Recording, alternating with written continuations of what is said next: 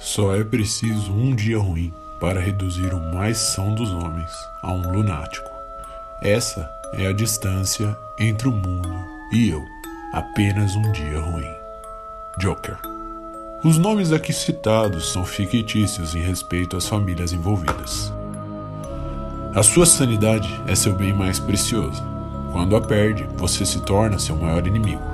Me chamo William, sou psiquiatra e gostaria de contar a interessante e trágica história de Daniel, um dos meus pacientes, contada pelo próprio.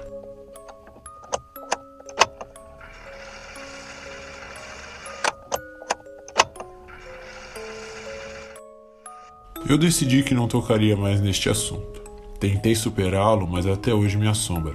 É importante que de alguma forma fique registrado o verdadeiro terror que vivemos em 1992, o pior ano de minha vida.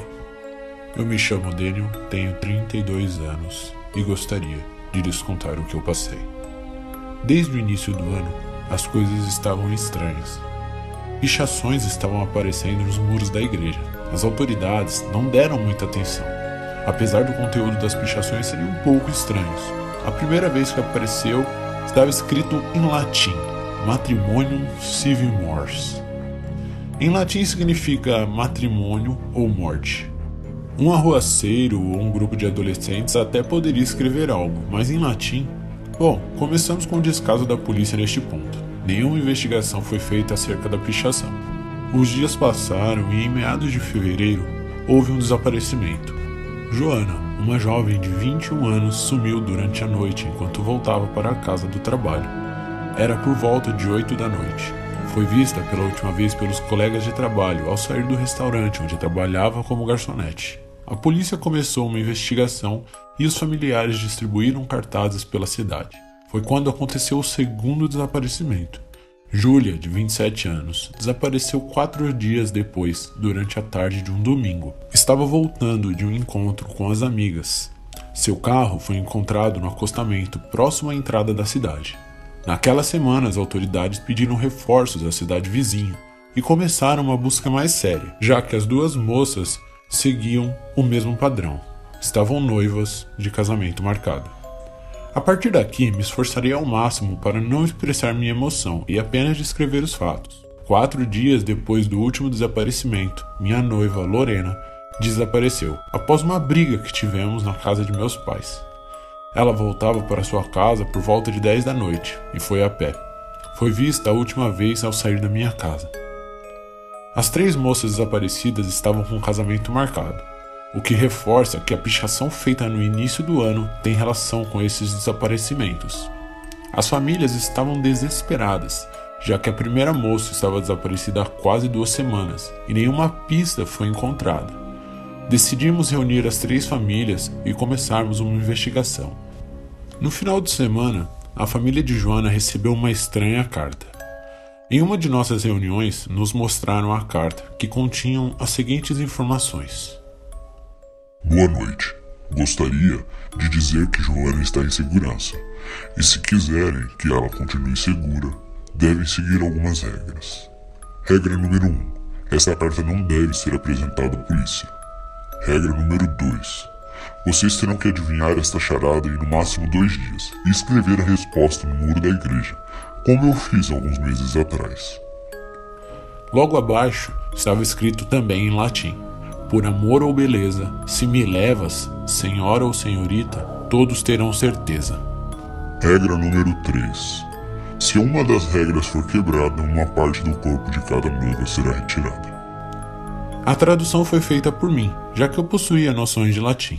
Um amigo me ensinara na época de escola. Ao lermos, um silêncio perturbador se instaurou instantaneamente na sala de jantar da família de Joana. Em seguida, um debate sobre mostrar ou não a carta às autoridades começou, e por fim, decidimos não mostrar para mantermos em segurança. Mas tínhamos um problema, a charada. O que o maldito queria dizer? O grupo inteiro de familiares era composto por 14 pessoas. Eu e mais 4 pessoas decidimos encontrar a resposta dessa charada. Nos reunimos na biblioteca da cidade no dia seguinte e ficamos pesquisando. Eu precisava ir até a minha casa me trocar. Quando cheguei, vi uma chamada perdida na minha secretária eletrônica. Pensei ser algo do trabalho, mas era meu amigo Johnny. Ele me deixou uma mensagem gravada. Aqui eu gostaria de abrir um parênteses e falar um pouco sobre Johnny. Lembra daquele amigo do colégio que me ensinou a ler latim? Então, este é Johnny. Um cara um pouco esquisito à primeira vista, com roupas surradas, calça rasgada, meio punk, sempre com um cigarro na boca. Pouca gente ia com a cara dele. Na verdade, eu sempre fui seu único amigo. Ele morava sozinho em uma cabana perto da floresta, ao norte da cidade. Era um lugar legal para tomar umas cervejas e usar drogas de vez em quando. Nos conhecemos na nossa infância. A mensagem não era nada importante. Dizia que eu estava sumido ou algo assim. Conversei rapidamente com a minha mãe, que parecia meio preocupada. Ela questionou por que eu parei de tomar meu remédio e eu falei o de sempre. O remédio me dava muito sono. Voltei para a biblioteca para ajudar com a charada. Me sentei à mesa novamente e todos estavam lendo e relendo diversas vezes. Quando olhei novamente, tudo ficou claro. Por amor ou por beleza, senhora ou senhorita, todos terão certeza. A resposta era anel. Você o carrega por amor ou simplesmente porque é belo. E, dependendo do dedo, saberemos se é casada ou não. Ou seja, senhora ou senhorita. Todos ficaram me olhando assustados e surpresos. Afinal, tinha chegado a 30 minutos e encontrei a resposta. Eles ficaram felizes e naquela noite decidimos como e quem picharia na igreja. E o irmão mais novo de Joana se prontificou a fazer a pichação. Aquela noite voltei para casa. E quando estava subindo para o meu quarto, ouvi Johnny me chamar. Voltei e fui até a porta. Minha mãe estava na sala, ela ficou brava. Lembro dela ter dito algo como: "Está louco? Voltou à infância?" Dei de ombros e saí. Lá estava Johnny. Fomos até uma loja de conveniências e um posto de gasolina próximo, pegamos algumas cervejas e a caixa ficou nos olhando estranho. Mas eu já estava acostumado. Johnny se vestia meio estranho. Fomos até uma praça vazia e já era bem tarde. Bebemos até ficarmos um pouco bêbados.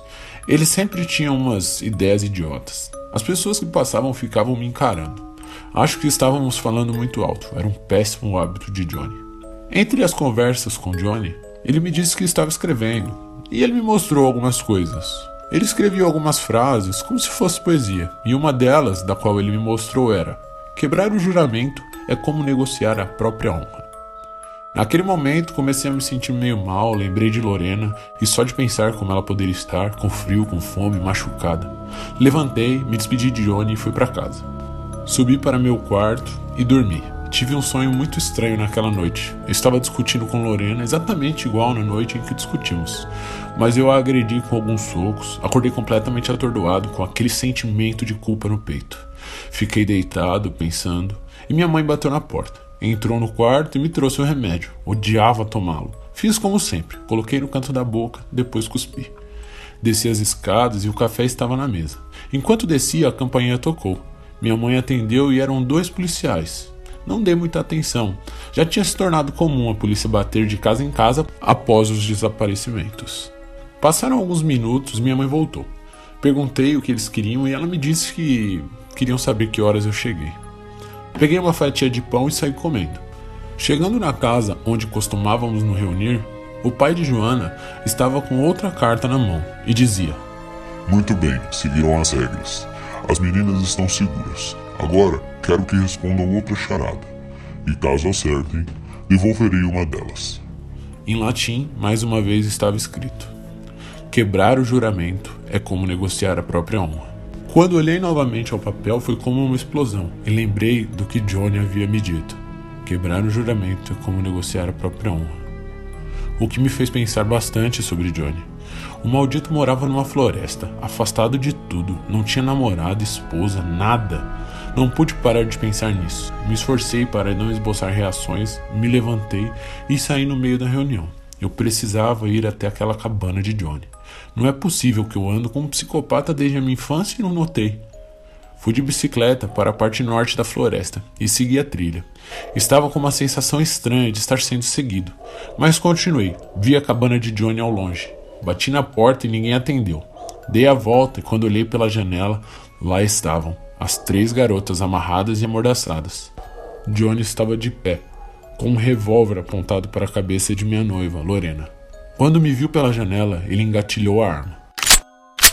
A janela era redonda e pequena e eu não passaria por ali. Corri até a porta e tentei arrombar. Foram 3 chutes e 3 disparos.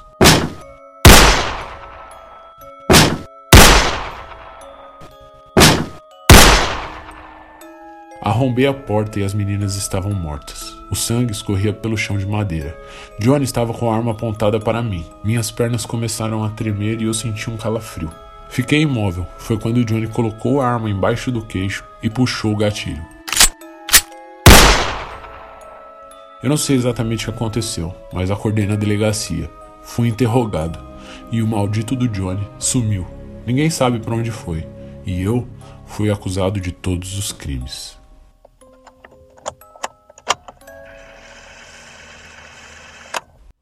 Este texto foi escrito por Daniel, após ser internado com diagnóstico de esquizofrenia e transtorno dissociativo de personalidade. Agora, tentarei elucidar a história a você, caro ouvinte.